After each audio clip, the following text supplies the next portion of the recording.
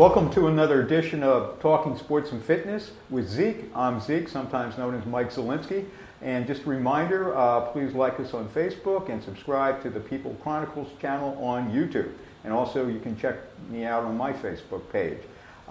With me again today is Tony Sabanos, who is the owner and lead trainer for Accelerated Speed Training. We did one show with you already, Tony, discussing speed and agility specifically, but this topic, the story of this program, will be, general personal training for men and women. Okay. I guess there's so many things people can do: biking, treadmill, lifting, so many things with your programs, and you do general fitness training as well.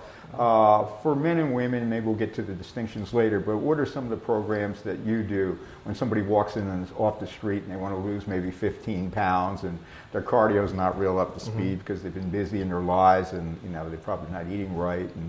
But anyway, what are some of the things you do? Well, one of the first things we do when they come in is we'll sit down and figure out what their goals are. So if your goal is to lose 15 pounds, we have to take steps and progression to be able to get to that goal. So the very first thing we talk about is nutrition. Everyone wants to talk about the exercise side of things. Oh, I do kettlebell, I do TRX, I do this, I do that. Nobody wants to talk about the nutrition side. And the nutrition side, if you're not doing that side of things, you're missing the boat entirely because that's the hardest part. Yes, that's the hardest part. So your success rate will determine on how good your nutrition program is and if you can adhere to making changes in your diet and so forth. That's how you lose 15 pounds. The exercise helps expedite the process, but really it boils down to calories in versus calories out. How much does it play in? They say weight training. Cardio is great and it burns off calories. But weight training apparently has a residual effect that if you're lifting hard and properly, you're burning more fat when you're at rest. One of the misconceptions is a lot of individuals will come into the gym and they think that just by doing cardio that they're going to get that fit, lean, toned look that they're looking for. That's actually a misnomer.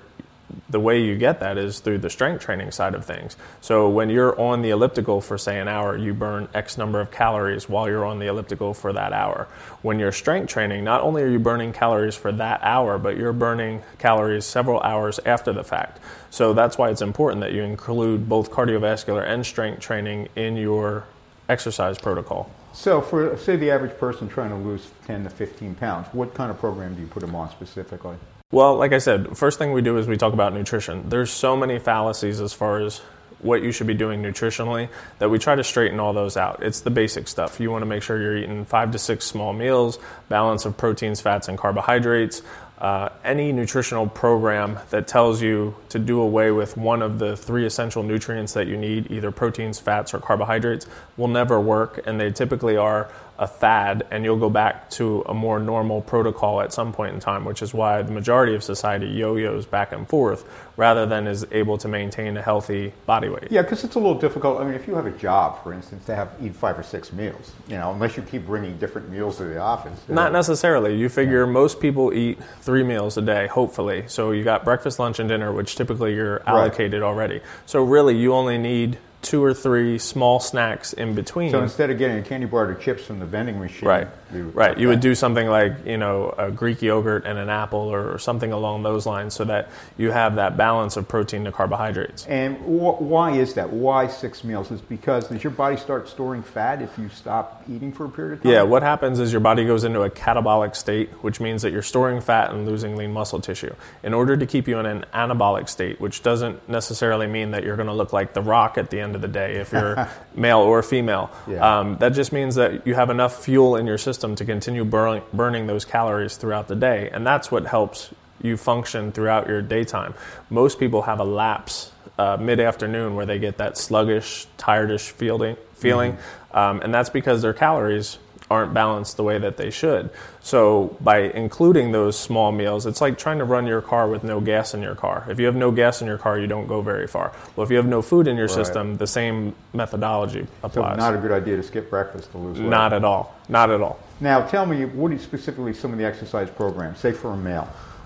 Typically, guys are much easier than women are as far as results go, because predominant hormone is testosterone, which helps keep them in an anabolic state. So guys, typically within a month, I mean, you're looking at maybe 2 days of strength training and 2 days of some sort of cardiovascular. A lot of times we'll do a lower body day and an upper body day and try to encompass all the muscle groups, because really we want to make sure that you have a well-balanced physique. So we want to make sure that we're hitting everything throughout the course of the week and not negating any areas. Yeah, and you don't want to overtrain and doing the same muscle part 2 days in a row. Right. Was it usually like 48 hours between? It depends. Everyone recovers at a different rate.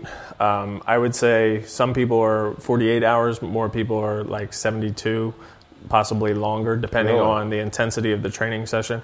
Each time you strength train, you're breaking down muscle fibers, so it needs time to repair. So based on the intensity of what you're doing and the duration will determine how long you need to actually recover. Do you do a mix of machines and free weights? Usually if the individual has never been in a gym before and is a very beginner stage of the whole process, we'll do a lot of machines because better form. Yeah, it's better form, and it helps them get comfortable in the atmosphere, and plus they can learn which muscle groups they're actually utilizing, and then you progress them into more advanced things like dumbbell work and lunges. It can be intimidating. You see some guy and he has all these big plates on his barbell, and they come in and they have one little plate. I guess that can be a little intimidating. Right, and your goal as a trainer is to make sure that you're looking out at what's best for your client. So if the guy over across from you is, deadlifting 350 pounds, that doesn't necessarily mean that's what's best for your client. Right. And you really have to look at their needs and what the end result is supposed to be. Do you vary your weights? Do you do some sets where it's a lighter weight, more reps, and then you progress up? You do a pyramid? Or a lot of times we'll start with a higher repetition range, so that when you work the higher repetition range, you build ligament tendon strength, which tends to be more beneficial long term, because when you start doing the lower repetitions, the 10s, the 12s, the 15s, and so forth, you'll gain strength. But then as you progress, your strength levels typically exceed the workload of your ligaments and tendon strength. So in other words, if you're bench pressing and each week you're increasing and increasing, eventually you'll plateau out. So you want to make sure that the joint structure can support the workload that you're trying to put up at the end of the day. Do you find that let's switch to women now? Do you have to train them a little differently, or a little bit? Women tend to have a couple other issues that can be going on, so we want to make sure, especially when it comes to weight loss, stress is a huge one. Thyroid function, hormone level could be imbalanced. If any one of those things is going on, in addition to they're more complicated than men, right? Yeah, absolutely. In a lot of ways, but we won't go into that. That's a whole different segment. And I guess some women are always afraid to get too muscular, but that doesn't happen unless you're, what are women? Sometimes you see these female bodybuilders, which fortunately they're moving away from that. But it takes a lot for a female to get really muscular. In order for a woman to look like a male does, typically there has to be some sort of performance enhancing supplements that are going on somewhere along the route, because women don't have enough testosterone to typically look like that, and you can usually tell those features by the masculine jawline, the deeper voice, those types of things.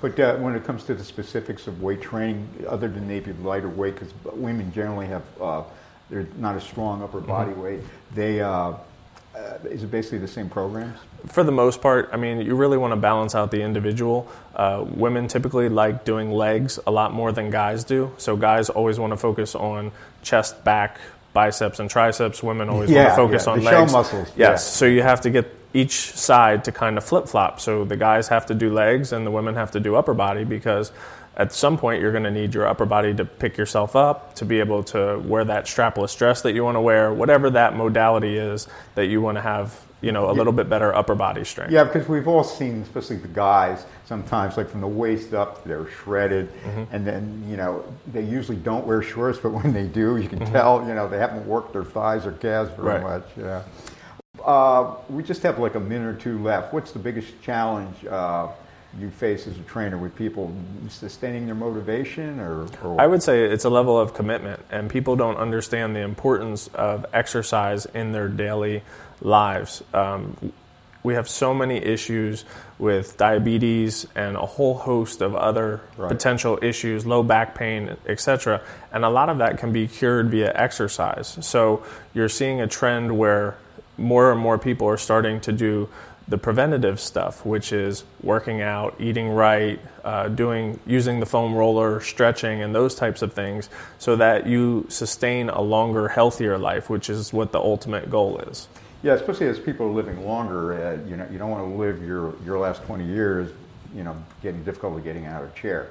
But you've been very insightful, Tony. We wish you and Accelerated Speed Training all the success in the world, and keep up the great work. Thank you very much. Thank you for being here, and thank you for watching, and keep checking out Talking Sports and Fitness on the People Chronicles, as well as all the other wonderful programming.